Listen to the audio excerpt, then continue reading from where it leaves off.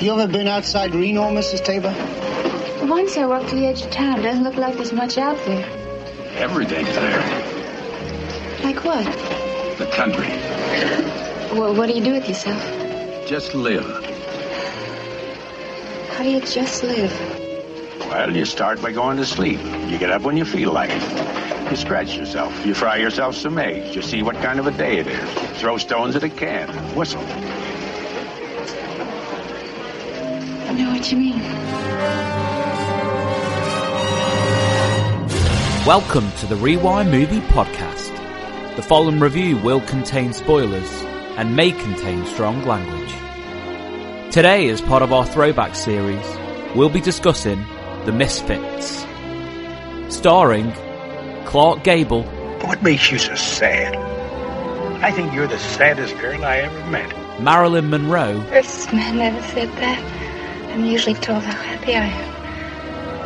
That's because you make a man feel happy.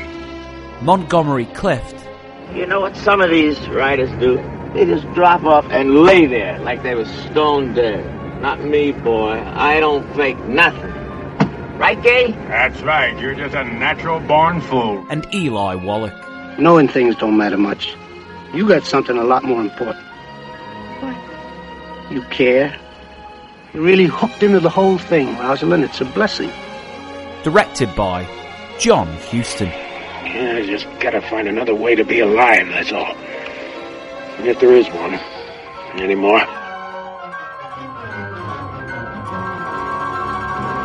Hello and welcome to the Rewind Movie Podcast. I hope you're sober. It's Gally in Glasgow. It's better than wages. It's Devlin in London. I was in a nightclub in Kansas City called The Naked Truth, and they wasn't kidding.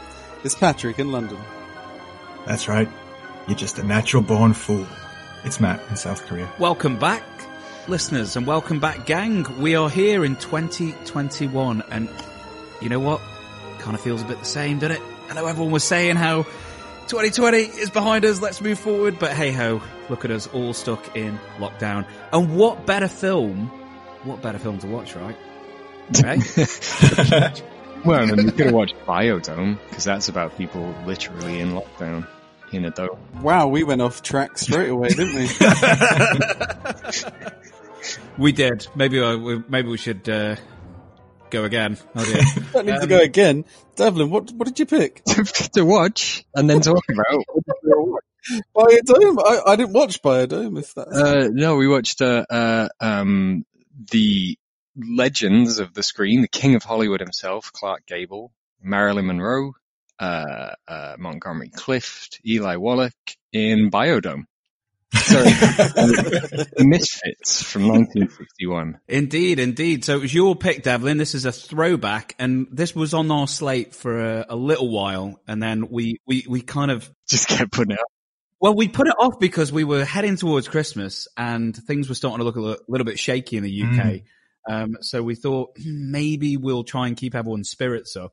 But it's been crushed, so we may as well now do it. So hence we're doing The Misfits, right? So Devlin, tell us all and tell the listeners why we are going all the way back to 1961 to discuss The Misfits.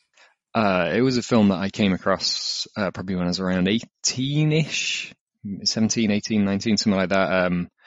I assume at some point or another, all of us were bought one of those big Virgin film guides. Remember the one the size of a phone book? 1001 films to watch before. There's a few, yeah. There's the 1001, and then there's the just the big. I think it was just called the Virgin Film Guide, but yeah, the one. It's just a huge, big book. I had a couple of them. People used to buy them for Christmas because I know you like the films. It was very sweet, and because I had little else to do with my time, I used to read quite a lot of it. It was a really good way of finding these films, and this one came up in the. I'm sure I just read a little synopsis and a little review of it. It wasn't even a particularly glowing review. It wasn't like it was a 5-star unmissable masterpiece. It just sounded like fascinating and a mess and like really ambitious. And it was a film that around when it came out is a little disregarded. So I was probably around that age. I probably had a bit of a ken for glamorous decadent tragedy and all that. You know how you get in your late teen years. So I was intrigued by this idea of like this late golden age Hollywood sort of petering out ahead of the 60s filmmaking revolution. Like I really loved all that guns blazing kind of new Hollywood stuff, the self-aggrandizing, mythologizing of stuff like Peter Biskin's Easy Riders, Raging Bulls. I remember reading that and thinking that there's something sort of really clean and easy about the idea that old Hollywood was kind of bloated and out of touch. And then you had these film school kids and they swept in with their artsy influences and their pretensions, and they were going to sweep it all away, you know, like punk sweeping away stodgy old prog rock, or grunge putting paid to glam rock. But, this film was kind of sat in neither camp, and I remember thinking that it sounded really fascinating. It took me a long time to actually find it. It wasn't until I got to university and we had it in the library. Yet another of the great library films that taped off TV with the Radio Times clipping sitting inside the clamshell case. And I watched it and I just found it really fascinating. I think watching it on VHS as well, just, you know, getting to see all the kind of the film is literally sort of fading away on this tape. And it's the idea that, you know, it put paid to the idea that new Hollywood was a total revolution, because this film was like really sad and messy and strange in a way that I'd never really associated with this era of polished Hollywood stars. So I think that's why it stuck with me. So I've seen it quite a few times in the year since. But yeah, how about any of you guys? Like, Gally, have you seen this before? No, I'd never seen this before, but listening to your rationale when you were 18 and some of the things that you know, that attracted you to it, it kind of makes me think about the last 12 months, to be honest with you. You know, you were talking about old Hollywood, and we're currently going through a bit of a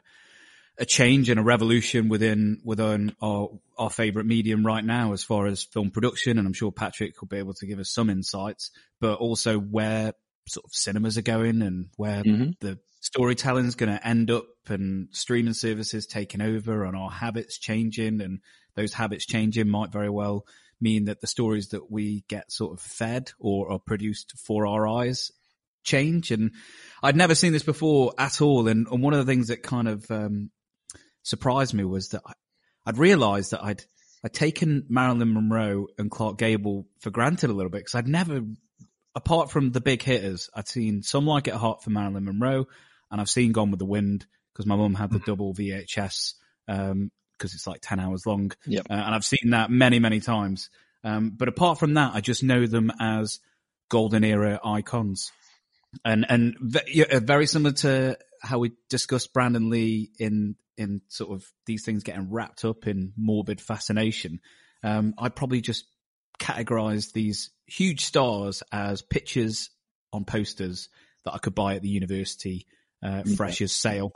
So for me, this was a real enlightenment and a real glimpse into who these people were in this film. So it was totally fresh eyes on this one. What about you, Patrick? You seen this one before?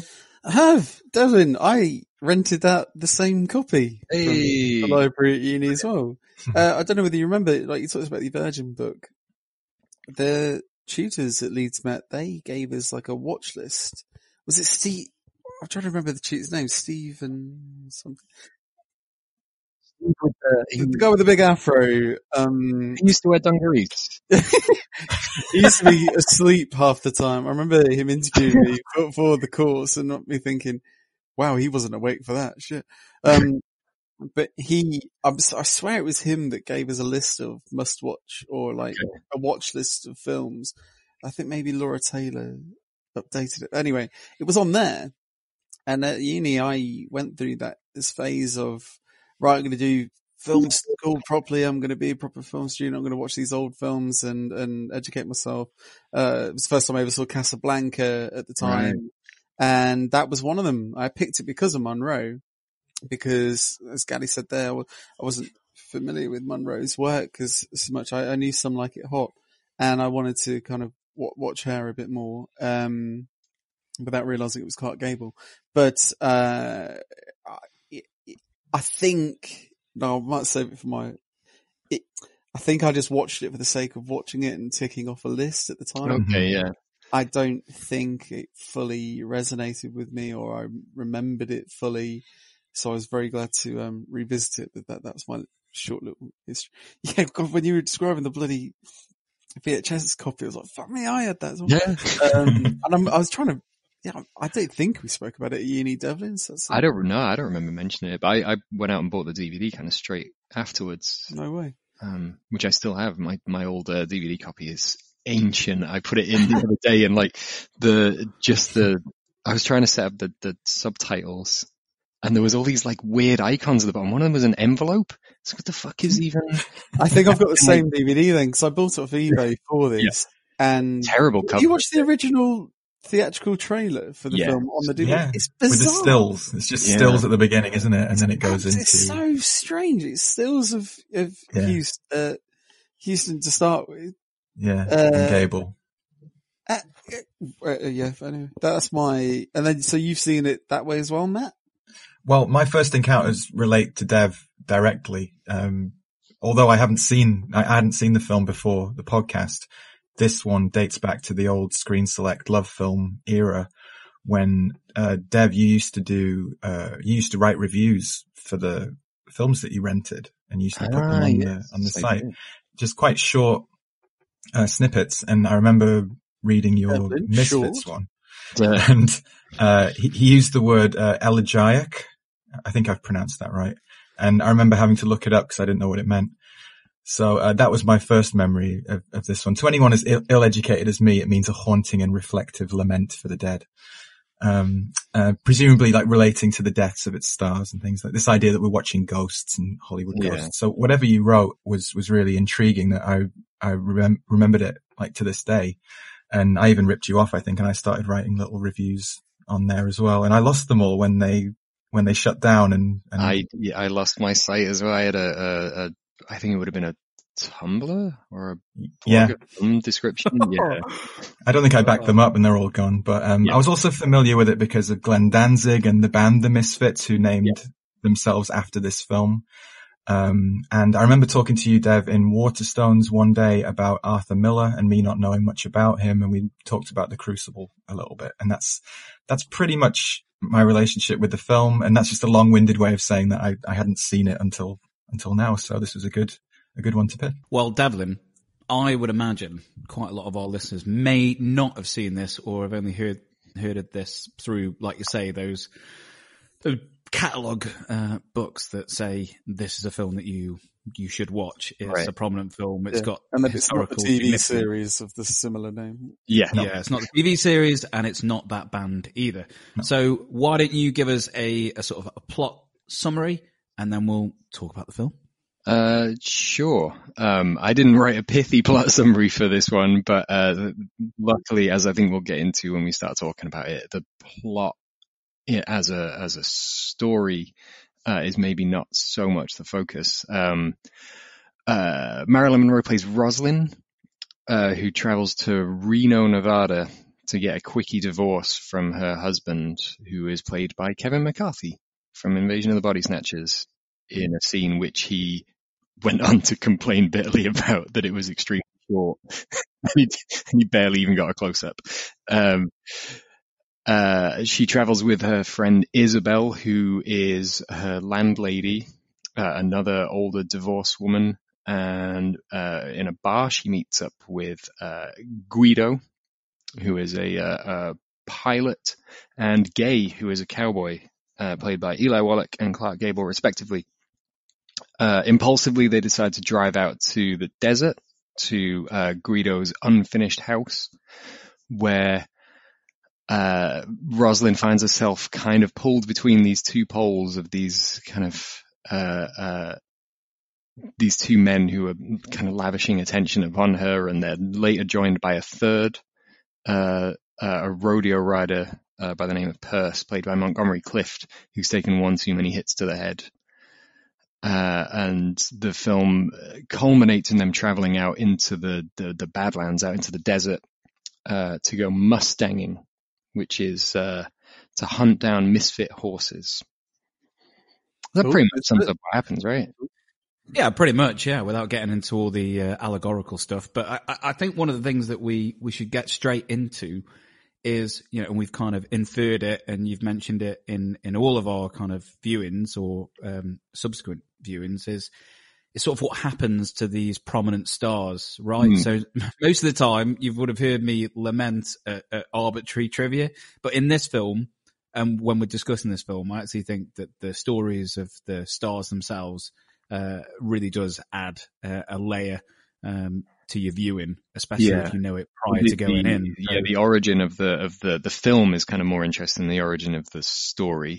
As you mentioned, Matt, it's written by Arthur Miller, one of kind of America's greatest playwrights, writer of Death of a Salesman and The Crucible, and the film has its origins in a story that he wrote in Reno. He was in Reno himself to get divorced. He was getting divorced because he had been having an affair with Marilyn Monroe, who he later married. He decided he was going to write. There was an interview from back in the sort of 50s where he was asked, at some press conference, because this was huge news at the time. So obviously he was being asked whether he would write a part for Monroe, and he said, I don't know if I'd ever write a part for an actor, or I write a part, and if the actor's right for it, then they can take it. But he kind of changed his mind, and it's an uncomfortable detail that is mentioned in a making of documentary, and it's a little kind of needlessly intrusive, but it seems pointless to try and be demure about one of the most exploited public figures of the 20th century. So apparently Marilyn Monroe, in the relationship with Arthur Miller, had suffered a miscarriage, and her confidence was very shaken, and that she was not recovering very well. And for some reason, Arthur Miller thought that writing her a part that would allow her to kind of express herself artistically would help kind of bolster her confidence. So the script emerged in kind of 1957, and they found a producer who was willing to give them quite a lot of free rein. And they signed up John Huston, who knew Marilyn Monroe from way, way, way back in the Asphalt Jungle in 1950. And then, of course, these other stars kind of came into the project. But it's tragically and famously, it's the last finished performance from Marilyn Monroe and the last screen performance at all for Clark Gable, and I believe Montgomery Clift only completed maybe one other film after this. I think 2 or 3. Right. But he was always a real insurance risk. He struggled to get work. He almost couldn't be signed up onto this film because he was having a lot of trouble in his life. And kind of tragedy sort of haunts this film in a very, very, very blatant way. This is the second film that you've picked with this similarity in that when you spoke about The Crow, there was a lot of surrounding it stars, young stars, ill fate, and here, it's odd that you've picked 2 films in recent times that have such a prophetic nature.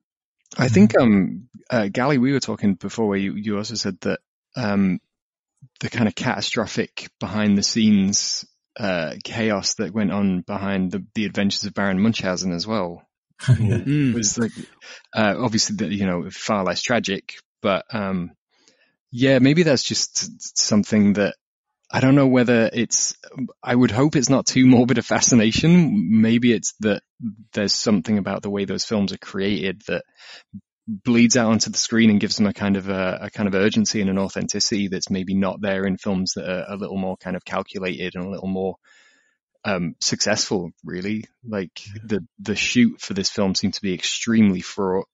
Monroe and Miller's marriage was collapsing throughout. The shoot seemed to drag on for a really long time. There was again on this making of documentary, they said they were months behind schedule. And considering this film essentially has, for the most part, 4 characters in a barely finished house, and scenes tend to be extremely long, so there's not that many setups. This was largely Marilyn Monroe not showing up on time too. It sounds like it, yes. She also had to be hospitalized for an amount of time during shooting. And a director who was drunk and asleep half the time as well. Yes. But I mean, at least he was there. I mean, unless he was gambling. But she was... apparently when she did show up, she didn't really know her lines, and there was a lot of problems going on, and was she committed soon after as well? I'm not sure. outside of this film. It gets a bit gossipy, doesn't it? I don't want to get too gossipy about no, it. It's fine. It's outside of this film, I'm not really. I think same as Gally was saying, that I'd despite knowing that these are, the great kind of Mount Rushmore icons of Hollywood, I don't know much of their work beyond the kind of with Monroe.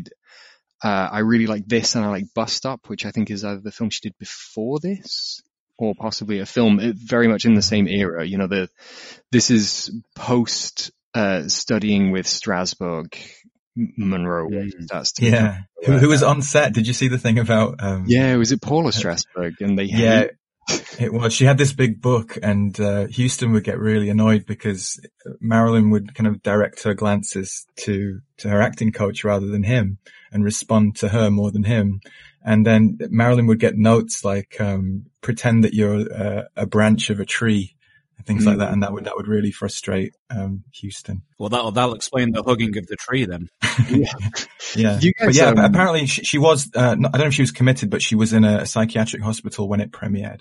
Yeah. That was something I found. So troubled thing all around. Matt, just go back there. You said, Strasbourg. Just for those that don't know, I hope you're referring to Lee Strasberg, the inventor. Yeah, the method. Lee Strasberg, in this case, it was Paula Strasberg who was right.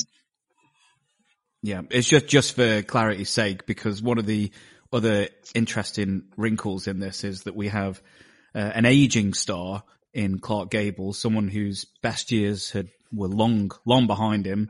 As I say, Gone with the Wind was 39, so he's 20 years removed from that, or over 20 years. And he's up against all these, what he would perceive as younger stars, but they're also fading. And they're all method actors. And he is the old school professional, turns up, knows his lines, raises his eyebrows. But in this, I genuinely was touched by his performance, because you said bleeding into it. It feels like it's an actor's workshop where they've been basically told, just be yourselves. Yeah. And it's quite surreal. When I was watching it and thinking about what then happens to him, does he pass away something like a week later? 10 2 days. days after He had a heart. Yeah, 2 days. And then within a week of that, he was dead. Yeah. And you just think about where the character sits in the story. Somebody who is trying to search for relevancy, someone who's clinging on to the old ways and not able to adapt. And you just think, well, yeah. One quote from him about the Misfits was he saw a rough cut apparently before he died, and he said, "This is the best picture I've made, and it's the only time I've been able to act."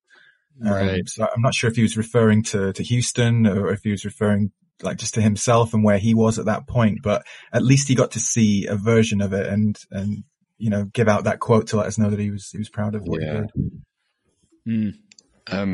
We should probably kind of go a little further into, I guess, his character in this. The short story that Arthur Miller wrote was based on people that he met when he was out in Reno. He was a little fascinated by these Mustangers, these kind of cowboy types who, despite the fact that it was well into the 1950s and the era of the Old West was over, and I could imagine sitting within Reno, Nevada would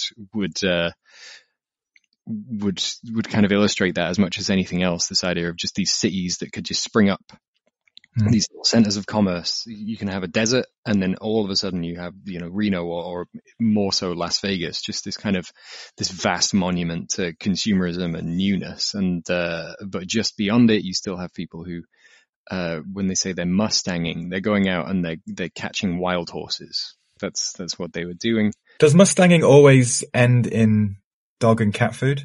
No, so I think that's the idea of the kind of tragedy of his character is that skipping through his entire arc very quickly, you have a character who at the start is very proud man, very kind of devilish wit. You see his opening appearances of him at a train station waving off yet another middle-aged conquest. I love how dismissive he is when he turns his back and he's just like, on to the next I'll call one. you. Don't call me. Yeah. Doesn't Guido say, which one was that? Yeah. And he says, "Oh, she's a real good sport." And she wants him to come and run the second biggest laundrette in St. Louis. But he sets up and he meets up with his man Guido, who's the pilot who helps him kind of corral these horses, and they immediately start talking about how they want to go out and do some Mustanging this weekend, but they get waylaid by meeting the very elusive Roslyn. Interesting, isn't it, Devlin? So offline, I think we messaged each other, and this wasn't us being all like pervy, but there is a beauty that Marilyn Monroe has that almost feels alien. When I was watching it, I was thinking to myself, your features are ridiculous. Like, in a way that I was like, you look like you're carved out of clay, as in someone has manufactured your image. Now, obviously, of course, there is an element of that because she's at this point, like a bit of a Playboy pinup. But wow, I was really distracted by how ridiculously beautiful she looked on screen, and the way that she's photographed as well. Like John Huston, for all of his sleeping on set and generally being drunk, he knew how to capture the glint in her eyes, because the opening sort of introduction to Roslyn is just fantastic, and I couldn't literally keep my eyes off Marilyn Monroe, and I wasn't even paying any attention to what she was saying, which might be a bit of a microcosm for her entire career. But that was where I was at in that opening scene. So just like the men in the story, I myself as an audience member was sort of just captivated straight away and was like, well, I would like to spend more time with you. Yeah, she's fucking fit as fuck, isn't she? I was sorry, Matt. I was completely in love with her in this film. There you go. All three main male characters in the film fall for her almost instantly, right? Yeah. In ways that because her character is so unusual. She's like you say, Patrick. She's introduced. She's ethereally kind of beautiful woman, but she is kind of muttering to herself. Really she's rehearsing what she's saying at the divorce hearing. Yeah.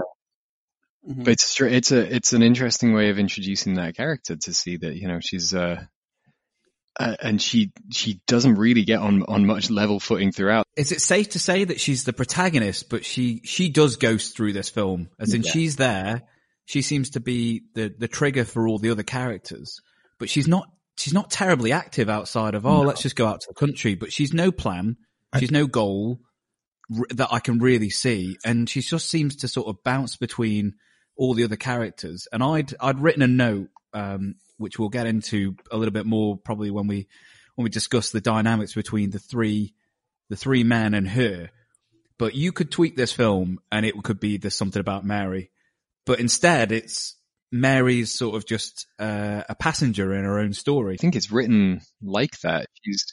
She's written to kind of slip between them. She's written as somebody who's literally rootless completely. But when you're talking about her zest for life, I think that's relating to her empathy for the animals, and in that way she has life. But yeah, there's that other side of it. Like the dichotomy is that she's kind of haunted and troubled too. And I think, Gally, when you said the microcosm of being distracted by her and her beauty, I think there's a very deliberate directorial decision near the end of the film when they are Mustanging and she kicks off. It's this stunning wide shot with her centerfold, and when she's screaming laments, calling them liars and protesting against them. I think that's a very deliberate, powerful image there, because it's not about, you cannot be distracted by beauty there. This is a real moral dilemma.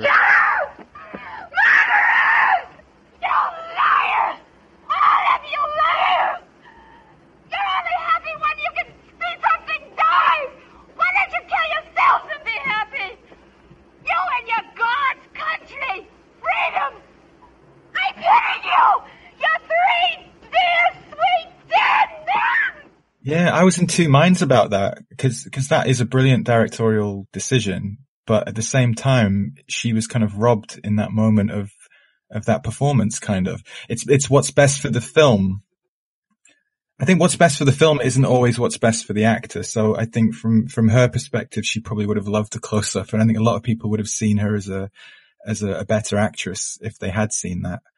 But, it works totally for the film. It's one of the best shots in it, I think, where it just goes super wide and she's just spiraling. Yeah, I found it quite heart-stopping, that moment. Really stunning. The rage. Well, maybe they shot it in close up yeah. and he just went with the wide. Who knows what they shot, but I think they did the right thing. Mm-hmm.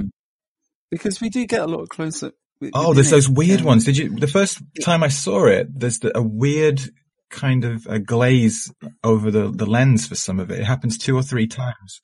Yeah. And from a little bit of research, I don't know if it's true, but they were trying to mask how hollowed out she looked because of rehab. And they were concerned about how she looked physically. So they were actually distorting the lens somehow. And somebody commented it looked like the camera had tears in its eyes at times. There's 2 or 3 times when it happens. One when she's having breakfast with Gabe, I think. Gable. And there's another one later on when she's by the car or by the truck when they're catching the horses. There's a lot of shots, and this is where I think she does a really wonderful job in the film, or it's directed well. The way she listens to other characters. We always have a shot of her like just staring deeply into their eyes and listening. This is a big, meaningful, poetic film with a lot of its dialogue anyway. And I think it's really exacerbated by her, and you understand that she's really taking in, and like a sponge, taking in everything everyone's saying. There's a real beauty behind that, how her face, looking into other actors' faces and listening. Yeah. I don't know whether any of you got... Also at the end too, when she's in the truck, when she's watching them rope the Mustangs, just without words, she's really, really great there. But to offset that, I was kind of blinded by her iconography to begin with. I'm not sure she's that great an actor. Like the delivery is peculiar at times. You can tell that she struggled with the lines, and by all accounts, like behind the scenes, including Kevin McCarthy, like that husband on the steps scene, I think they did 17 takes of that, he says, in the making of, and she really struggled with that one. They had to wire him up with the mic so Houston could hear what she was saying. It was really peculiar coverage, and she really struggled with it technically, and at times I feel like she's kind of flashing back to things she's done in other movies. She's kind of resting on what she knows works. She flashes a smile, or she does something with her eyes that she knows will work. But there's moments between those little iconic things that she does where you can tell that she's struggling. So whether it's something as simple as trying to remember a line, or whether she really has these deep personal problems in her life, it's one of those things that comes through. Do you think also, and Devlin, I'm mainly asking you here, she may have struggled with Miller's script and dialogue, which is quite big and wordy and poetic, somewhat existential at times as well. Do you think that could have caused her problems as well? Very possibly, and it is wordy and brawny and probably overwritten, a bit florid and very much kind of like it's a film that's grasping for being quite iconic, I think. It's quite contrite, isn't it, a lot of the time? Yeah. And I would say that because there's so many kind of like meta narratives going on within the film, where you've got the story of the film, then you've got the icons of the actors, and then you've got the real lives of the actors, and then you've got the messy kind of interplay between all of these things. And I think throughout the whole film, you've got a bunch of characters always trying to tell Rosalind what she is, even if what they are saying is supposed to be that, oh no, I actually understand you on a deeper level than the rest of them do. They all want other things from her. Perce is probably kind of the least calculated about it, because he seems to be just kind of like a sweet, slightly naive kid who's just completely bowled over by her.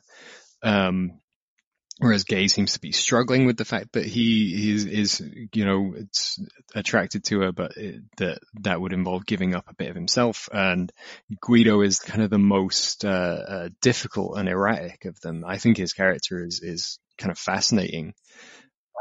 There is a hint of genuine menace at times, which the others don't. He's got quite a bit of desperation about him, hasn't he? Yes. Well, he's desperate, and he's also, as Devlin said, he's calculated. He's positioning her as some sort of salvation for him, but without any connection. He's literally just said, because we've met and because you can be a good fit for me, I can be a good fit for you. And he never ever takes her, he never considers that she might not be into him, which is kind of strange, but sort of very, it's a great payoff when she shoots him down, I think. Yeah. Yeah. He immediately turns on her and starts throwing shade. And it's like, whoa. Like, you don't even know this woman. You've literally just all gathered your belongings and gone out. And again, it kind of speaks to the film, isn't it? That they're searching for something. The words being put in all of these men's mouths are being put in their mouths by a man who was also in the script trying to do the same thing to her in a wider sense, which is like, he's writing her a role. As a wife, as a partner, as an artist. He's trying to shape her career. He's trying to help kind of direct her into a certain type of performance or into a certain type of film. It's like, it's just a kind of, for a woman who seemed to basically spend her entire life under the constant scrutiny and ownership of men, that it happened again. As a last act is it kind of feeds into the sort of the real sadness under it. So whether that comes out in her performance, that the more that their marriage was falling apart, probably the less motivated you'd be to try and say these man's words, right? Tell me, Rosalind. I've been waiting. I'm going out of my mind with waiting. Come back with me. Give me a week, 2 weeks. Let me show you what I am. Tell me, Rosalind. Give me a reason and I'll stop it. There'll be hell to pay, but you give me a reason, I'll do it. What reason? You, a sensitive fellow, so sad for his wife, crying to me about the bombs you dropped and the people you killed. You have to get something to be human? You never felt anything for anybody in your life. All you know is the sad words. You could blow up the world, and all you would feel is sorry for yourself. He's in the Eli Wallach monologues that kind of where he chastises her, and I think that's clear. They said it was a Valentine, but it became a bit twisted as it went on. Like, who knows what was rewritten, and like it started. They said that the beginning of the shoot and the beginning of the film started off like a honeymoon. And he went from being like besotted with her to kind of seeing the disintegration of their marriage. And she's not really innocent in this too. Apparently she was unfaithful during or the writing of the script. So his insecurities are coming through the other characters too. Well, and I guess that speaks to, because I look at Clark Gable's character, Gay, as really being the thematic thrust. And one of the really impactful lines that I thought was when she says, well, how'd you live? And his version at the beginning of the film, when he says like, well, you start by going to sleep, you get up when you feel like, you scratch yourself, you price for a whistle. Yeah. And I just thought, well, that's it. Like, he is, at that point, he sees life as this thing that is, it's out there. You can grab it. You just, you do what you want. And then by the end of the film, he's talking about death and about how, it's natural and we're all going to go. And they're at that point, they're struggling, aren't they? Especially when we have the sort of the rallying of the misfit horses. I mean, that entire sequence, I'm going to say sequence because it's a scene, I guess, but it goes on. It must be the best part of a third of the film. So if you buy that he's changed at that point, when you're talking about, Gable's character, like the arc that he has, when he releases the horse at the end, if you believe that is coming from a real place, then he has a really great arc. It's almost as he's saying that he just wanted to prove that he could. And that at that point, he was like, I'm not finished yet, is what he was essentially doing. It wasn't done out of compassion. Right. And to redeem himself in her eyes too. I think that line, Dev, when he says he won't be told what to do, you know, he's living. I think that's everything we know about him. You know, it's a really smart way of almost wrapping up his character within that and understanding his whole motive and who he is. And again, his star persona bleeding into the lines. I think, she says, I didn't mean to disrespect you. And he's like, who do you think you've been talking to all this time? Yeah. It feels like Clark Gable literally stepping out of character. There's the other moment where he helps Perce after he's fallen off the bull and she's hysterical and upset. And he's like, I went and helped him. She goes, you did, didn't you? You know, and I think he understands that kind of allure to himself, that being a man, and at that, there's where the old Hollywood meets the new, is him and her and their chemistry. I thought it was quite cool at where he's always in control and he wants to remain in control of his decisions in his life. But the bit, his Oscar clip, if you want, is where he loses that control and he's pissed and he's screaming out for his kids. And he's kind of clambering all over the car and falling off. It's very, Academy Award, baiting, but he's terrific in it though. And that's one of the best parts where he offsets his character. Gaylord! Gaylord! Rosemary! Gaylord! Gaylord! Gaylord! Here's your father! Gaylord! I know you hear me! Where you gone to? I told you to be right back! You come here now! Don't worry, mister. You'll probably find him at home. Gaylord! You come here now! I know you hear me! Help me! I know you hear me! You come here now! Oh, come on! Here's a question, guys. So we have 3 male characters. We have 1 female character. She does have her landlady, who's a friend, who's kind of like a glimpse into her future if she just carries on marrying and divorcing. And she kind of falls off the plot about halfway through the film. Once they get to Reno, pretty much, isn't it? She sort of introduces Rosalind to Reno and then disappears. When she leaves, she precipitates the real change in the tone of the thing. You notice she's out of the picture by the time Guido and Gay get extremely drunk and lose control. Did you see that Miller talked about that a little bit? He said that was based on a real divorced woman whose husband would send her a rose once a year. And so I wondered why she disappeared and what the relevance of her, disappearing like that was.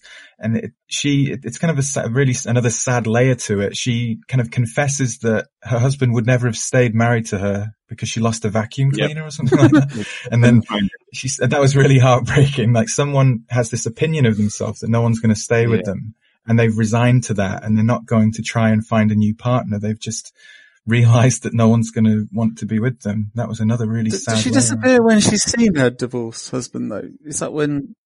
Yeah, he stood with the new wife in the crowd. And then he says, I'm going to have to chip off because I'm going to have them stay at my place for a week. Yeah, that's it. Yeah. Right. Yeah. I guess you could argue there's an element of commerce taking over from personal feelings. I don't know, but she sort of, you're right, it precipitates a change in tone.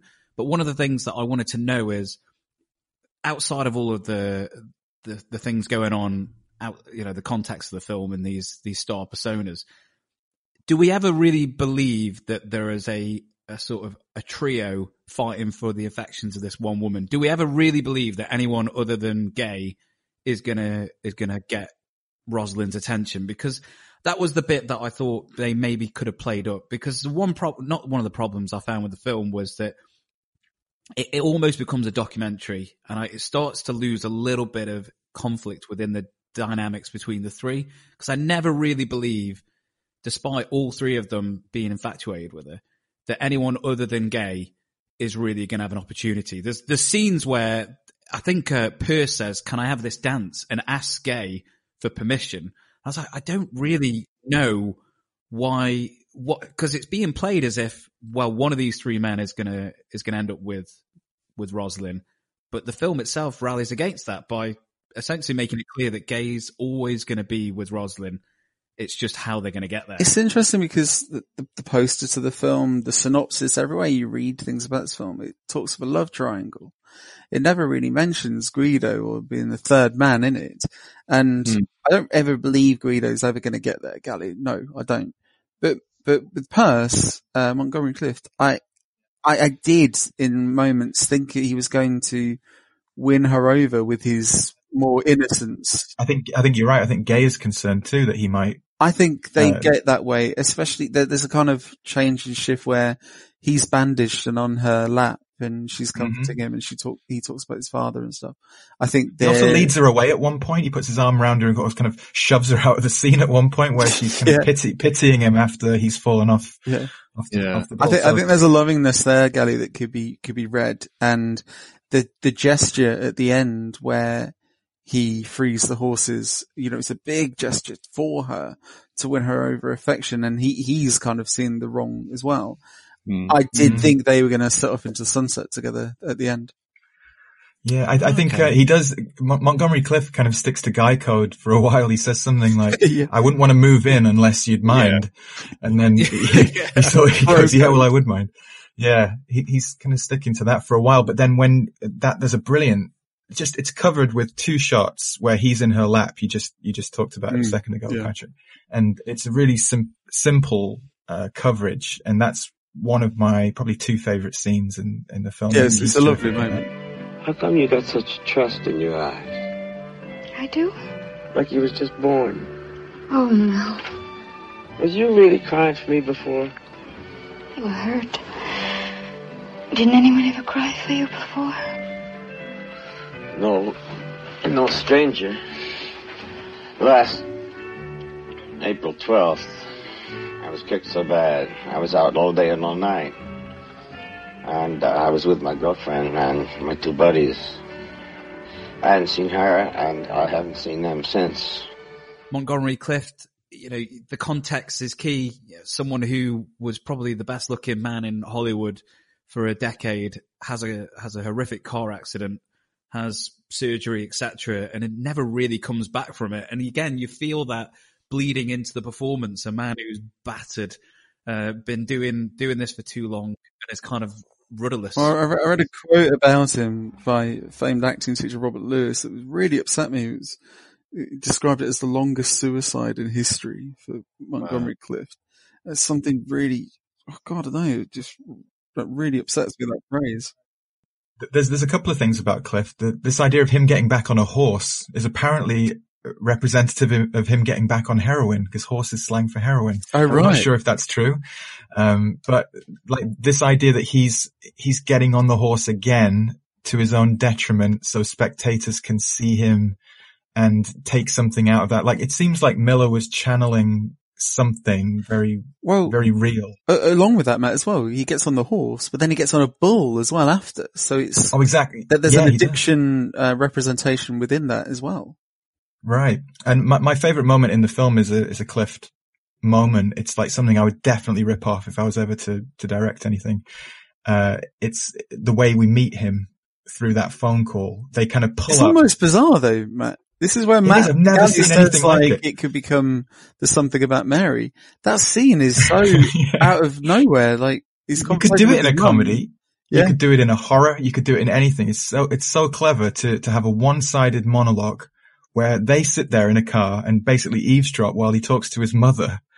And he wants to know if she's proud of him and the belt buckle that he's won. Yeah. And you know everything about this guy right off the bat, with minimum effort, and it's just a terrific way to introduce a character. It's so cool. The timing on sliding that door closed every time. Yeah.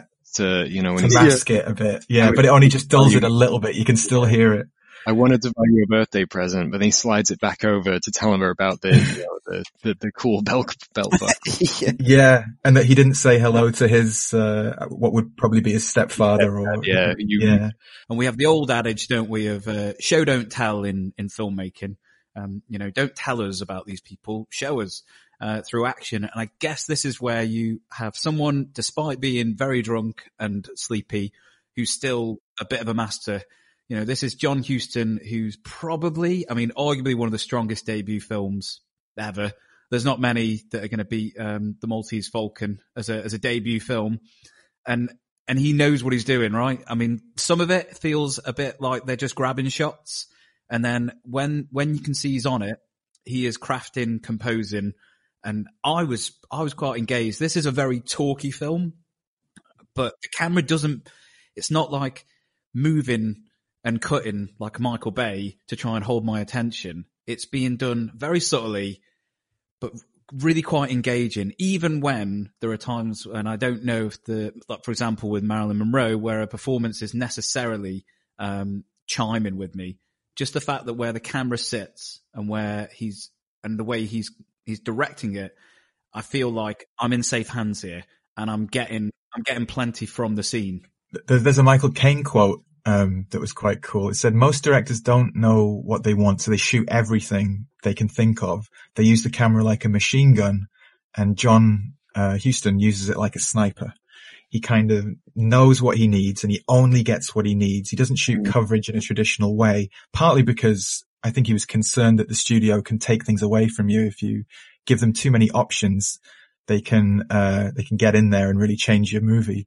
So I wasn't that aware of him. Obviously he's one of the big names, but I've only seen African Queen, and I saw Maltese Falcon, and I think I saw Treasure of the Sierra Madre a long time ago, because Sam Raimi and Paul Thomas Anderson always go on about it being one of the greatest films ever made.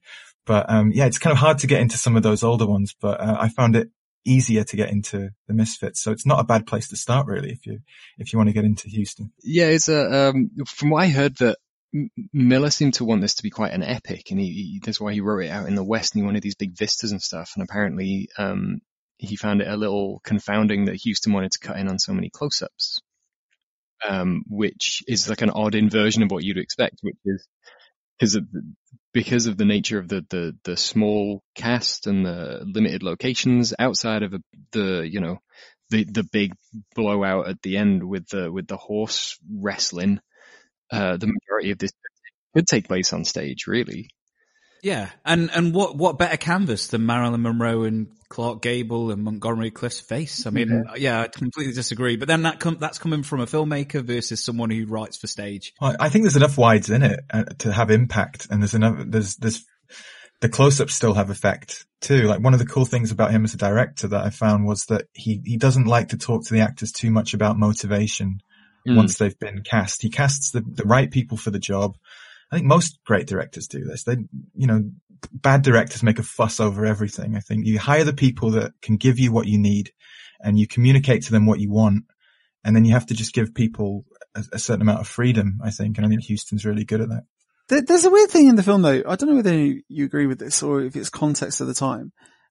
When I was watching it, Dev, I struggled to get into accepting how accepting all the characters are. She accepts the invitation. She just, gets into conversation with these men, and they're very full on conversations, and come out to Reno with me, start dancing with me. That she doesn't even know these people. And it becomes a very intimate thing very quickly. I think, yeah, naivety pretty much seems to sum it up. That, lots of characters tell her that she just has this ridiculous, like, trusting nature, and they say it in various ways. Guido's way of saying it is typically kind of the most unpleasant, which is that he says she looks kind of dumb, like Brett. And again, is that Miller writing Monroe as Monroe, the persona or the person? That was what she traded off, wasn't it? Being a bit of a ditzy, dumb blonde. Being forced to hide any kind of intellect or any kind of curiosity and just giggle away. And she was much parodied for it. There's even a parody of Marilyn Monroe in there's a play and a film, Will Success Spoil Rock Hunter, where Jane Mansfield plays a kind of Marilyn Monroe avatar, and it's a very unpleasant caricature, and Jane Mansfield herself kind of ended up being basically sold as a Marilyn Monroe caricature. So Yeah, I think that's very much the kind Peirce of... tries to warn her a bit, doesn't he? He says, don't let them grind you up. They grind up the women here, but some don't mind. And I think she says that she does mind. And there's that whole idea, even the words they use about grinding you up and grinding up the horses to make dog food, it's all very cleverly tied in. I think that's all Miller, isn't it? I think he gets all the credit for that. Yeah, it is wonderful in that regard that you can dissect this film. And again, this is why I was asking before offline, and actually I'll ask now, do we ever, I doubt you do, Devlin, because you picked it, and Patrick, you've picked films that are older than this, but do we ever have reservations about going back to these, I say so-called, but when we read these books in Virgin or 1001 movies, how easy, difficult, how do you guys find going back to films that are, sub 50, 60 years old? Do you ever have reservations about it? I was going to pick an older film for my next pick in a few weeks' time, but as soon as you've done this, Devlin, I'm going to hold off for a while. But I spoke about it before. A lot of my film education comes from my grandma and watching golden era Hollywood and mainly musicals, the 50s and 60s. So for me, I'm very intrigued by this era, and there's still lots to see, because they could be quite easily dismissed, Gally, which is maybe what you're getting at for modern cinema. And I loathe for that to happen. Well, like beyond a point, it's very hard to get into certain things, isn't it? But I have a problem with people saying, have you seen the new this, or have you heard, I'm looking for new music. It's like, you haven't even heard everything. You think the best music and films ever made were made this year or last year? I mean, there's just not a chance. I mean, you have to go back through these things, and you have to get around this idea of black and white being intrusive. Well, it's interesting that he chose to be black and white in this one as well, Matt, because it's a colour era that we're coming into. Oh, exactly. This one felt very modern for me. The only one thing that took me out a little bit was some of the booming score. Yes. I can't remember the name of the score doesn't always nail what's going on. I think there's something a lot more kind of strange and jagged going on screen. And I think they could have done so much more with the plane and the horses than that kind of cacophony. It was too much going on. And the visuals are really, really great, but I think it's a product of its time too. It's really clever and ahead of its time in certain ways, but there's a few things tying it to 61. I found the choice of going black and white an interesting one, because one of the things that one of the metaphors going through the film is the struggle, right? And when they're in the Nevada desert or the Reno desert, we can't fully appreciate the beating sun and just how desolate it is in black and white. But then I found that to be quite purposeful, and it kind of set the mood, which is there is nothing to be celebrated in this desolate land. Like there is, because normally we associate sunshine. You think about Lawrence of Arabia like a year later and the vistas, and just you going, oh man, I'd love to visit there, even though it's just sand dunes and big, large canvases. Whereas in this, it's like Houston went, no, black and white. That's the right tone for this story. I was thinking about Lean a lot, like when I was watching it, like what David Lean would have done. And I think they did a better job than he would have. And he's amazing photographically, but I think they really grounded this one a bit better. It's a cinematographer from Ben-Hur, isn't it? It's Russell Metty. Did he use Spartacus as well? Spartacus. I meant Spartacus, sorry. Touch of Evil and Galley. I actually screenshotted this from his IMDb. Unfortunately, my computer is frozen a little. Here we go. I remember me and you gals talking about Russell Metty because we watched an episode of Columbo that had some especially shitty cinematography. We did. It was him. And it was like the entire shadow of the camera, the matte box, all of the camera operator were all a big, completely perfect shadow right on Columbo's jacket. Yeah. I'm like, what the fuck? This looks awful. Very meta. Was he making a comment about? No, I think I think his eye had gone. Yeah. It was only 10 years later, but he was really getting on because he was to work with Douglas Sirk. He shot like Bringing Up Baby. He was a great guy. It's the same with the guy the cinematographer for Jaws 2 with the worst rack focus. that we've ever seen. But is from an Oscar winner of some of the greats. It's just when the eye goes, and they didn't have, instant feedback monitors back then. It was just a case of through the lens. You didn't have the time as well. I mean, but I remember that episode being especially shit, and everything was like shot so wide that you could see the top of the flat. And then you could also see the fucking stage ones above. We need to find out which episode that was and put it in the show notes. It wasn't Murder by the Book, because that one looks great. So it was either Lady in Waiting or Suitable for Framing. I think it's Lady in Waiting, because Suitable for Framing. You're right. There was another black and white film that I found it quite easy to get into, and that plays very modern, was Who's Afraid of Virginia Woolf, and I drew a few parallels between that and this, because it's very theatrical and play-like, and the director's hand, you can feel it at work, but the photography is really good, but it doesn't feel too dated at all. And again, that's another choice to use black and white rather than being a necessity. I think that's like 65 or something. I don't really. It's also like these grand movie stars kind of stripping away the layers and showing exactly they're pretty fucked up. Yeah. That's a double bill. That's not a bad double bill. I think when you watch films from that era as well, I think you could really surprise a modern audience into how technical they can be and how visual and how modern some of the dialogue can be, like the Misfits for the dialogue, I'd say. It's something like Sunset Boulevard, which I adore, which has the narrative from beyond, which was a very groundbreaking thing at the time. So black and white cinema for me, Gally, is very, well, not just black and white cinema, because you got The Artist recently, which actually has a similar theme to this.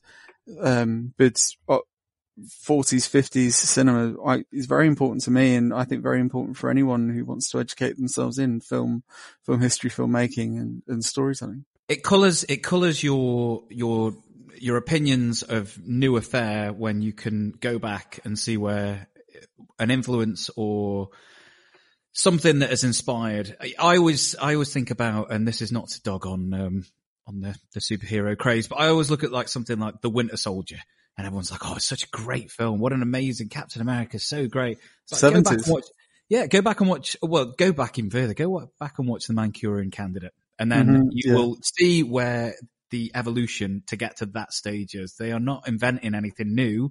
They are simply, as all things are, being influenced and twisting it and making it accessible to a modern audience. But I always find it really frustrating, and I found this to be a real palate cleanser because I just watched Bad Boys for Life the day before. Like I say, modern audiences that might not want to give this a chance because it's from the 60s. I don't think you know what you're missing out on, and you should really go back and Darby O'Gill. Maybe not Darby O'Gill though. Did you see the old lady? Seven Brides or Seven Brothers? Yes, well, we did see. We did can see. we talk about that scene, please? Yeah, because Estelle Winwood just randomly appears with a cup, collecting money for the church. Why the? She collects more than she's given as well. Why? Was she dubbed, or is that her voice? No, that's her voice. It's from Darby O'Gill. Yeah. Because in Darby O'Gill, she's like, "You need to find a man, otherwise you'll be on the shelf forever." And in this, it's save the clock tower. It's brilliant. Does she do an Irish accent in Darby O'Gill? I can't remember. She does. It's dreadful, but it's great. I think they toned it way down, right? Yeah, I think so. She's the nosy neighbour. Well, it's 2 films with her in it now, which is yeah. There you go. She's she's added to the All Stars list. Yeah. I don't think she'll make it to the Brecon Mile list. I don't think she. I don't know if she made it to the 90s, but yeah. Well, she got you. She got you racking your brain though, didn't she? I thought she was in Hook for some reason. I was like, where do I know this woman from? Dead by Hook. She was 160. She was dead by Hook. This scene in the bar, just when they about to go to the rodeo, where Devlin, I start to question how these people were in fact misfits. Right. So you got the Mustangs as misfits, and for metaphor, like the title, you think the people are misfits as well. But I didn't read how they were misfits much at all in this scene. Said it for me. They fit in. They have a laugh with people. They are like everyone else and trying to find their way in the world. And I I felt like that was kind of a flaw with the title in a way, or the characters. But were you trying to reduce it down to those characters, or was Arthur Miller referring to this entire subset of people that live their lives like this in the bar? That's a good point. Yeah, I don't think he's singling them out, is he? He's talking generally. Perhaps. I mean, I'm with you, Patrick. I don't see them as being particularly. Because they're all outcast. cowboys in the bar, aren't they? They've all got the hats. They're all going to rodeos. Apart from the church lady. Apart from the church lady who's saving for the clock tower. Yeah, there's no one else is a cow. And the kid. But the kid is, he's already on the booze. Looks fucked up. Did Miller just like give him maybe the kid asked for some Houston water? Got him pissed, really. Yeah. Houston said, "Here, kid, this is just a bit of coke, a little bit of rum in it." Well, isn't Houston in the film as an extra at a blackjack table? I heard that, but I didn't spot him. Me neither. I tried to find it, but the scene, I was trying to figure out how she's making that much money when she's only supposed to hit the ball 10 times. Well, it's $2 10 times, though, doesn't she? Yeah, she's gambling. Right, so it's just right, fine. And then, the spanking. I wanted to talk about the spanking because I found it odd that she didn't react to it. But then, of course, she's busy. Talking about... Well, she's busy, isn't she? She's concentrating. Yeah, and then not going to let him ruin it. These men that are enamored by her, they're protecting her, so fine.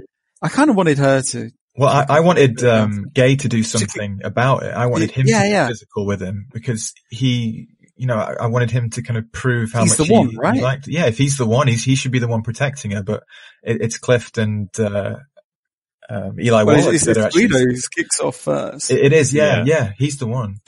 But Matt, for all her protestation about cruelty to animals and, the rabbit when he's eating the lettuce and that these guys set in their old ways and stuff, I really think they missed a beat with Rosalind not. You think she should have reacted? Her rights there. Well, maybe this guy, if this guy distracts her to a degree where he fucks up what she's trying to do with the bet, and then she gets angry at him, that would be a nice beat for her. That would be. Or maybe she thought it was Gabe who was spanking her ass and she liked it. Yeah, but maybe again, Patrick, maybe this is a bit of life imitating art, imitating life. Maybe Miller doesn't want to give her that moment of triumph because he's at this point in their marriage. I don't know when they shot that scene, but maybe it was a case of, you know what, this is you. People gawking at you, grabbing you. You are accessible to them, and you don't even notice how you're being used. I don't know. I may be just reading into it, but that's a good read. I know what you mean. There was a moment. Maybe. You're right. There was a lack of. She had no real authority or anything to. She's literally because she has a lot about her in the film, and her character does. And like we spoke about her big moment when she calls them liars and screams at them, and Well, maybe it lessens that. If she reacts too soon, maybe it lessens when she does explode at the end. It's a developmental thing as well. Yeah, maybe. Right. We had, we set ourselves a little bit of a challenge, listeners, mainly to help you, if you've never seen the film, kind of, if we haven't hammered home the point, where these stars were in their careers. We decided to do a bit of dream casting. So we'll go around the table and we'll start with you, Devlin. So who in 2021, not necessarily with the same personal strife in their own lives, but who would you cast as the Misfits? I actually really struggled with this, largely because, as I'm sure this will probably end up pointing out. It doesn't work. You don't know any modern actors? I don't know actors anymore. And also like the kind of the overwhelming star wattage that was involved here doesn't really have a modern day analog, really, especially in this kind of like, basically. You're suggesting that the Chris's are not as famous as Clark Gable? Various Chris's. Starring Chris Devlin. I'm a lesser Chris. There's a thing now whereby what Marilyn Monroe was doing, which is like stripping away a certain amount of her kind of mystique, although pointedly not all of it. She still looks absolutely stunning throughout the film. Whereas, these days it seems that if you want to be taken seriously as an actress, as a very attractive actress, you have to massive air quotes rough yourself up for a role. So, Charlize Theron, same thing in Monster, and who's I'm terrible with names of anyone born after 1970. Who's in The Wolf of Wall Street? Because she did the one where Margot Robbie when she smashed that woman's leg up with a Tonya. Yeah. She made herself look slightly less attractive, and that was the key. There wasn't really anyone I could think of that was that kind of ethereal and strange. So the closest I could come up with was Audrey Tattoo, just because it's like a bit. She's very pretty. She is, I guess, has an air of kind of, I get a horrible phrase, but like exoticism, because, she's only really known to English speaking audiences. So French ones, and Amélie was like, she was really kind of above. She's almost like a real life pixie in that. So to see her kind of, go through something a bit, kind of damaging and, see somebody kind of later in life who's still carrying a reputation of somebody who's essentially a bit of a manic pixie dream girl, I thought might be interesting. Is the Foreigner in America, is the Misfit that way? Yeah, that would add a kind of a layer to it as well, and that's a fair shout. Is it bad that the last film I saw Audrey Tattoo in was her chasing Tom Hanks's I knew you could say that. In the Da Vinci Code? I've not seen her in anything. I know, that's what I mean. She's not really been around for a while, so it probably isn't super helpful. But so that gay, you need like a real icon. There's not so many left. Who have you gone for? Friend of the show, I'm going Costner. Oh, yes! Strong choice. I almost went Costner. But I thought he's still living. He can still come back. I was Costner until about 7 p.m. tonight, and I flipped it. You were Costner until about the second Jack Daniels and Yeah, I flipped last minute. But yeah, Costner's a great shout. We've always got one, Costner. He's got that kind of stoicism. He's a very handsome guy. He's a very famous man, and we said a couple of times that we need a Kevin. What do they call it? Kevin I don't know how they say it. Yeah. I went a little off track, and I was like, I needed somebody who could be like kind of a little charming, but also kind of a bit terrifying. I maybe went a little too terrifying. Stephen Graham. Oh, choice. Maybe a little too scary. Although, he's got a kind of terrifying magnetic charm. Yeah, I can see that. Yeah, I can see that. So that's for Purse, yeah? No, he's my Guido. I was going to say he's more Guido. Okay. I would be, I don't think he's going to have trouble with the accent, but I think if we ADR him, he can have a few runs with it. No. I love him, but I don't buy his accent in any of the American stuff he's done. So. Have you seen Boardwalk Empire? He's great as Capone in Boardwalk Empire. Yeah. My Purse, I needed somebody who, and I don't think my Purse has nailed it, but I just thought of like a young promising actor who went on to unfortunately fuck himself up, and but one who can actually act, Shia LaBeouf. Good shout. He's willing to kind of, he's yanking his teeth out to be in that stupid tank movie. Mm-hmm. He's gonna go method. If he needs to break his nose to fall. I'll break it for him, so it's fine. He has recently been cancelled, so that's okay, Gally. You can say that. Yeah, thank you. I can punch him without being chased. Well, I don't know if he's been cancelled, but there's some abuse allegations. Do you have an Isabel, Devlin? I didn't realise we were casting the whole film. I didn't cast an Isabel. No, I didn't. I got one. Yeah. We'll go with yours. Judi Dench. Julie Walters. Oh yeah, Julie Walters is a good one. Yeah, I can see that. Go on then, Patrick, but be quicker than Devlin. He seems to drag his heels. Shit. Okay. All right. So I'll go reverse. I'll go my Guido first, who I'm going a little bit. I toyed between a couple here, but I'm going with someone, Emery Cohen. Someone a bit younger. He was Tony in Brooklyn, and he was brilliant in A Place Beyond the Pines.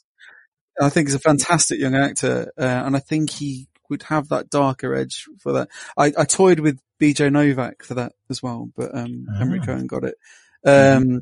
For Purse, kind of someone who can portray a bit of innocence as well as charm as well. I'm going Joaquin Phoenix. Me too. Yeah, me too. Oh, there we go. Oh, Matt. Yeah. It's a very good shout. Fantastic. It's a great shout. Yeah. Joaquin Phoenix, and then for Roz, I'm going Elizabeth Debicki. If you're familiar with her, I think she's super striking. She's recently been in Tenet. I actually got to work with her on Man from U.N.C.L.E. and on Macbeth. She's quite a tall, blonde, like stunning, beautiful actress who I think could really show something in this role. So yeah, Elizabeth Debicki there, and my gay is Viggo Mortensen. Oh, Viggo! He was in my list as well, but he got pipped. But that's a great shout. Yeah. I almost went Mel Gibson. Just one last hurrah for Mel. Bearded, just yelling at the moon. So Matt, we got the same purse. What else do you have? Well, my first instinct for gay was Daniel Day-Lewis, but as he's retired, I immediately shelved that. And then I was Costner I think until if you're about... directing, Matt, he'll come back out. He's Arthur Miller's son-in-law, right? Oh, Daniel Day-Lewis. Well, there you go. That's how we get him. So then Costner was in until about 7 p.m. and then I flipped to Clooney. No, Matt, you've taken my spot. Clooney was my gay. Clooney, it's just the look. I think Clooney he's the only one, right? He's the only one who carries that golden era presence. I think so. You can do the little pencil mustache too if you want.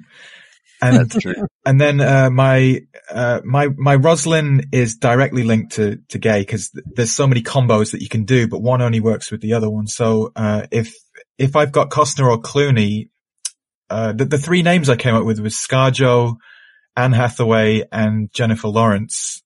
And the only one of the three that has the fragility and that would not look weird snogging Costner or Clooney is probably Anne. So I'm going to go Anne Hathaway for my Rosalind. Good shout. Okay, she's definitely scattergun enough for it. And then Guido, I'm going to go with Walton Goggins, who you as the sheriff of Red Rock in The Hateful Eight. Or is he? I don't know. So yeah, that was mine. Oh, happy days. Go on, Gally. Right, so you have you've got Clooney for gay. So I've got Clooney as gay. Were there any other left field choices? No, not left field. I had Clooney, Costner. At one point, just because of the desperation to be relevant, was Will Smith, but I pulled that out in the end. So I've gone for George Clooney. So my Guido is Michael Shannon or Michael Fassbender. Decided to go for the Michaels because you know that you can't really trust them. But I do think Shannon can do sweet before he goes mental, and Fassbender can do a sort of Maleficent sort of role where you think you can sort of err on the side of trustworthy, but you know he's gonna be self-serving. So they're my two Guidos. My purse, and this is purely just celebrity gossip, is Ben Affleck, because I think he's in that Montgomery Clift stage of his career where he drops the coffee in that meme. Yeah, and I don't know if you've seen the pictures over the Christmas period, but he's not looking in particularly great shape. No. But I think he's due a comeback, and he could do it by doing a sweet role that kind of reminds you why Ben Affleck was a thing, and not just because he was, Batman for 2 minutes. Agreed. I rate Affleck. Good shout. And my Rosalind is the hardest one. Monroe is the hardest one because, as we've rightfully said, there isn't really anybody who I don't think has got the gravitas or the iconography or just that kind of, that aura. It was Jennifer Lawrence was up there because I think she's not to say she's damaged goods because that's really passing aspersions, but she's somebody who's kind of had a lot of highs and is in that lower ebb of her career. And I think she could probably access it and certainly she'd do a better job than Marilyn Monroe in the more dramatic beats. And you said Jennifer, and I thought you were going to say it, and it was only because I had Clooney. I was just saying, put Jennifer Lopez in there as Rosalind, I think. Not Jennifer Jennifer Coolidge. Lopez. Not Jennifer Coolidge, no. What would Jennifer Coolidge be like? How old are you, George? Just the way I like it. So yeah, that's my dream casting. I didn't go for Your Jennifer Lopez, Will Smith, Misfits sound absolutely baffling. Well, it's a good thing I'm not a casting director, but I think I should be. I think I would make an interesting Netflix Michael series. Shannon in there just doing mental Michael Shannon is the ex war vet pilot who you know is going to fucking turn. So yeah, but you know you can have one scene where he's going to absolutely blow everyone off the screen. So that's why you have Michael Shannon. Yeah. There's no other reason. Right. Well, team, should we do our final thoughts on the Misfits? We'll start with you, Matt. Dev picks really interesting, challenging films, I think, and some of them tend to nudge me slightly out of my comfort zone. But I'm quite grateful. Even when we're not entirely on the same page at first, at first I was like, oh God, he's done it again. It's a depress fest. But I slowly kind of digested it, and it was a really rewarding watch. And I think most other people will have that experience. Like, if not immediately, then it's going to be a lingering thing that you get a lot out of. There was the initial frustration of being shown a film that was unrelentingly sad. But it's good for me. I would have just watched Armageddon again and killed my final brain cell. So you're like that someone force feeding me to eat my greens or something when it comes to film. So thanks to Dev. But the quality of the film aside, I think it's historically relevant when we're talking about revisiting black and white films and old films. This one's a really important one. It heralded the deaths of 2 and then later 3 of its stars. And it has all kinds of deathly connotations, and it feels like you're watching ghosts. It's really interesting. The act of its creation seemed to usher in more bad things than good things. But like we've said before, you can't really blame a film for the deaths. It's not a cursed film or anything like that. It's become this document, and a really important document. Even though it has this kind of low hanging doom over it. Like we've mentioned The Crow and the similarities there. Without the context of everything that happened outside of it, I don't think it's a weak film, but it does add to it. It's the same as The Crow. I think it wouldn't be forgotten about, but I don't know if it would be a classic. It was very meta. Miller's metaphors and the knowledge of what happened to its stars. It kind of transcends everything. And it turns the film into something greater and more important than it would have otherwise been. As far as it being like a character study, it deals with 4 people. So it's more of like a quadriptych of like a portrait rather than like a big character study. But I do think it's a fitting way to remember all of the actors involved. It reminded me of when Philip Seymour Hoffman died, and somebody said, that it was a surprise. And then someone else said that there was pain in every frame. And when you look back at his films, you can see it, even the comedic ones. There was always pain in every frame. And I think in this film, there's kind of sadness in every frame. It's just sad as hell, really. And it is a difficult watch at times, but, it's a terrific film, but it has the ability to drag you down with it if you're not careful. So you have to perhaps watch it at the right time. There's kind of a teasing like morbidity about it, that might be enough to drag people in, knowing some of the stories behind the film. But, the quality of the film, it's good enough to keep you once you've been, kind of grabbed by that. And I think a lot of stars had to align for this one to get made the way it got made.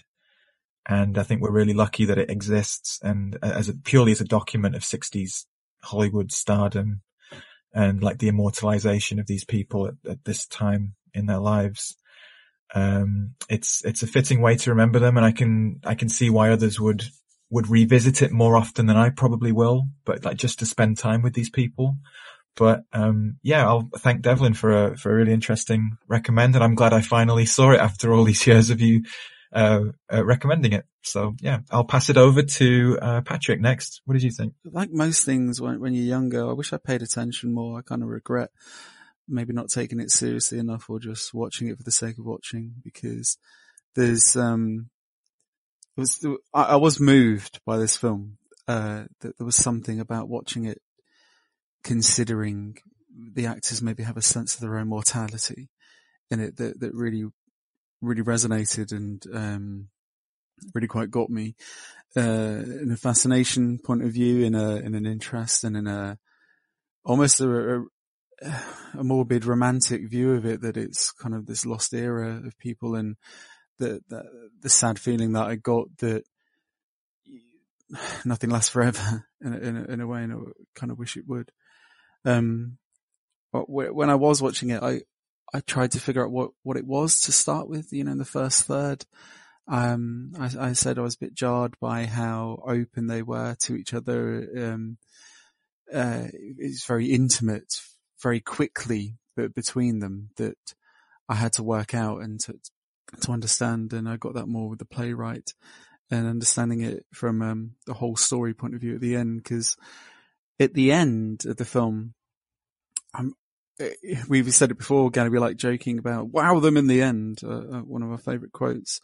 And I was really wowed at the end by the metaphor, the meaning, the striking image of Monroe that I'll probably never forget, screaming blue murder at them, and almost riding away into the sunset in the distance after some beautiful photography, and wrangling with each other, wrangling with horses, wrangling with life and existentialism and all of this that I did feel kind of well into. It's a poetic film. Sometimes I think there's some very big sweeping statements for the sake of it, and it's quite contrite in the dialogue. But when you've got someone like Clark Gable that's giving it here, and I kind of agree with him that it's one of his finer performances, because he's quite magic in a lot of it. And I found it quite modern for its time, which was great. And John Huston, though there's problems and everything, you can see his eye here. You can see his mastery and his direction. And I think that there's a reason there to watch it, apart from the three leads that had such a reputation and problems at the time. Huston's direction certainly is wowed here. The photography, as well, from Metty, it sits with me better now, Dublin, than when I was watching it. I think it was a bit of a mess when I was watching it, or I felt it was that way, and some of it was a little all over the place at times, and I got lost in the middle, or I threatened to be. At the rodeos, there's some quite chaos and deep feelings and sweeping statements and like grandiose themes, but I was struggling to understand how they were misfits, like I said, but it definitely came together for me. And thank you for making me take it seriously, making me watch it properly, feeding me my greens as on the same plate as Matt's. I'd like to end with your thoughts and feelings, Devlin. So I'll pass it on to Gally now. Yeah, well, I think there's not much more I can add from Matt and Patrick, other than my own personal experiences with it, which is, on the first watch, I was pretty angry at Devlin for picking another film that I was not particularly enamored with. But as I sat down to watch it a second time, and I knew that, and I'd done a bit of research, which I think normally I would say you should always meet a film at face value, and you shouldn't need to have to read anything about it or understand, the film itself should speak for itself. But actually, in this case, the prophetic nature, the tragedy that besets all of these, three of the four leads, and the context surrounding it and where they in their careers really does inform you when you're watching it. So I'll plead those listeners that have managed to get this far, who might not have ever seen the film but are enjoying listening to us discuss it, that hopefully us discussing it will mean that when you go to watch the film, you might have a similar experience. Because the first time I saw it, I was wondering, where's the conflict? Where's the structure? why are things not happening when they should be happening? Why is this dynamic between these characters? This isn't a love triangle. This is a clean man and woman and two hangers on. But then the second time, with all of that context, I found it to be deeply, deeply fascinating and really interesting. To say I was entertained, there's varying degrees of entertainment. I wasn't entertained like I might have been when I watched Bad Boys for Life, which was very different. But I found it to be a real insight into. You've just compared the Misfits to Bad Boys for Life. Only on this podcast. It's because I watched it the day before. Only on this very, very important critical podcast would we ever compare the Misfits to Bad Boys for Life and bloated Lawrence. No, I'm kidding, of course. But what I found really fascinating was that there was flesh that was being put on the bones of people that I only knew from posters and from famous quotes. And I found that to be far more interesting than the basic mechanics of the story and how we get from A to B, which is normally my thing. I'm a bit of a structure nerd. This film doesn't really have any structure. It sort of meanders, but that's kind of the point. And I enjoyed it for that. So just like Matt and Patrick, I'll thank you, Devlin, because not only did I get my greens, but I also got a bit of gravy and a bit of meat. So all over my sandwiches. Honestly, all over it. Yeah. All over my sandwiches. So yeah, it was, I really enjoyed it, but it took me the second watch, because the first watch I was cursing you. I was like, we're back in All the Real Girls again. He's done it again. Absolutely. Not getting the I got it first time round. Devlin, don't worry. Yeah, so go on, Devlin. Finish us off.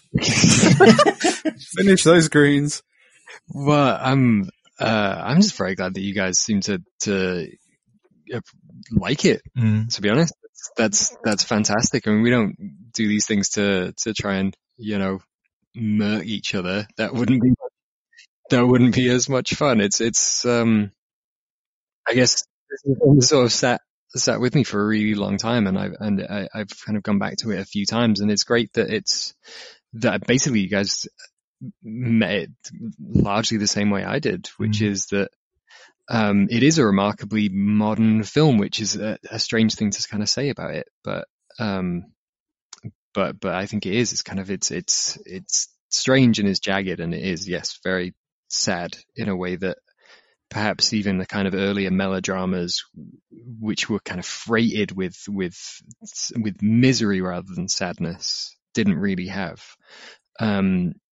It's I don't want to say it's ahead of its time, because what is fascinating is that it exists exactly when it does. It's at the fraying ends of the golden age and heading towards this uncertain future. It's not quite settling on being either of those things, and it's kind of, like you said, Patrick, it is probably a little overwritten, very heady. And it kind of jumbles these mega stars, these kind of fading stars, has-beens, fancy new method actors. We should probably point out that of the tragedies befalling all of the cast, Eli Wallach went on to just be a lovely old man for a really long time. He lived well into his 90s, right? But yeah, it is palpably sad. And Clark Gable's character arc and his really impeccable performance is the anchor for the whole thing. And Eli Wallach's kind of shiftiness and temper give it this real charge. It doesn't allow you to settle into the film so much. And Montgomery Clift's sincerity is just kind of heartbreaking. He has this like naivety, and he's outgrown his naivety. You can't be that naive when you're approaching 40. And it was what I liked was that his performance early on, when he's kind of when he's punch drunk and he's stumbling around, and I got this uncomfortable idea that perhaps he really was in that bad a state, and they really were just kind of pointing him onto a set and having him vaguely approximate lines. But there's a real performance in there that I think, when we talk about the tragedies going on behind the scenes and with the real people, I think it's the other risk on the other end of the spectrum is that it might eradicate the fact that they are actually doing very good work. They're doing very good work under very strange circumstances. in strange personal circumstances, but the shift in his tone of his performance to the sort of the second day when he's completely resigned to realizing that this Mustanging and this lifestyle that they've fallen into is causing him a lot of pain and anguish, and it's written across his face. And it's the same with Marilyn Monroe. She is like it's very strange. She's like I think maybe you said it, Matt, and it's hard to, it sounds super morbid to say, but she's kind of like a ghost floating through the film. Like she never quite get a grasp on her. And so it just gives the whole thing this real kind of, it's kind of chaotic. These chaotic fingerprints, I think I found them really compelling. That like maybe the turmoil forces people to turn on into themselves and into their impulses and maybe become a little more instinctive. So you end up, but yeah, we won't see a film like this again. And there's not really a film that's very much like it from the time. It's kind of the myth making and this curtain of mystique lying in tatters and glamour and anti-glamour combining. So you have these really indelible images you're left with, which, yeah, like they've stuck around in my brain. So, yeah, if you're a fan of the medium of films and you find the medium itself interesting and you have interest in how films are put together and why and by whom and the way that life and art can kind of combine and intertwine and the messy realities of stardom can end up kind of there. It really is. It's one to wallow in, and you're right. It's not. You're not going to sell it as a cracking night in, but I think if it's not Hook. No, sadly, there are only two films. Bad Boys for Life and Hook, the only things that have ever been made. But there's something about the way it contains this genuine like hostility and anguish at the same time, and it's kind of streaked with these messy emotions of later life. Well, Devlin, I mean, you've I hope you can find yourself a job in marketing. So where can our listeners this Friday night with their popcorn, where can they find the Misfits? Fire up Misfits. Get a little WhatsApp group going with your mates so you can live tweet it or whatever. I don't know. There is a Blu-ray available, but it's extremely expensive, but it's very good. The transfer is very good. There is nothing else on the Blu-ray. There is a DVD which is floating around, which you can probably buy secondhand for £1. It's available to rent, I believe, on Amazon Prime and probably it is, yeah. But certainly on Amazon Prime. It's a film that is relatively readily available. There's also, as Matt pointed out, a couple of very good documentary making-ofs on YouTube. I got it on DVD on eBay for a couple of quid. Yeah. The DVD and the Blu-ray are essentially the same thing, which is to say there's nothing but a trailer, although it is a very strange trailer. There it is. We move on to Matt, your choice. I always get very excited because Matt goes for big most of the time. So, have you done some counter programming, or are we going to stay in the mire? Well, this has changed. I had 4 in front of me, and Devlin has inspired me a little bit here. So I look back at my official non-consensus picks so far, and they've all been pretty much genre-based sci-fi actioners or creature horrors. So I thought I'd attempt to show another side to my cinematic taste and set the Waterworlds and Demolition Mans and Aliens aside to explore something a bit more mature and another string to Matt's bow, if you like. Philanthropist. So this is my podcast choice. There are many like it, but this one is mine. We are going to be discussing Stanley Kubrick's 1987 Vietnam War film, Full Metal Jacket. Oh my God. Have we decided in 2021 that we're going to be a real podcast? Is this what we've done? Yeah. I'm feeding you your greens. You're getting more. Tackling the Kubrick. I think we've been avoiding it our entire... 50 episodes, no Kubrick, so it's got to be done. Been avoiding him because, to say it's, there are discussions to be had, aren't there? But there's many insights. Oh, fantastic. Well, and not one of his, most celebrated. So that's interesting. Very. I hope so.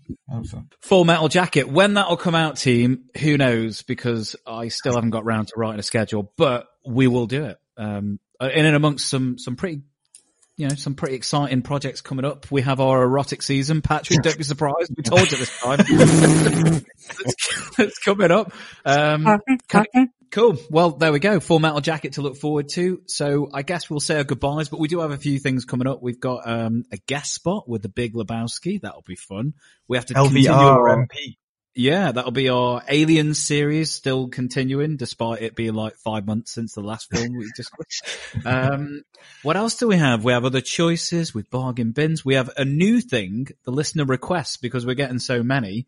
So yeah, these are all things to look forward to in 2021. So we'll say our goodbye, shall we, T? Not a quote from the film, not a quote from the actor, but someone right before we started recording asked for levity. So quite frankly, my dear, I don't river dance. It's Gally in Glasgow signing out. I'm beginning to smell wages all over you. It's Devlin in London. And I didn't do it for some bug-eyed rabbit. It's Patrick in London. I'd want no part of that bull, except on a plate. Medium rare. It's Matt in South Korea.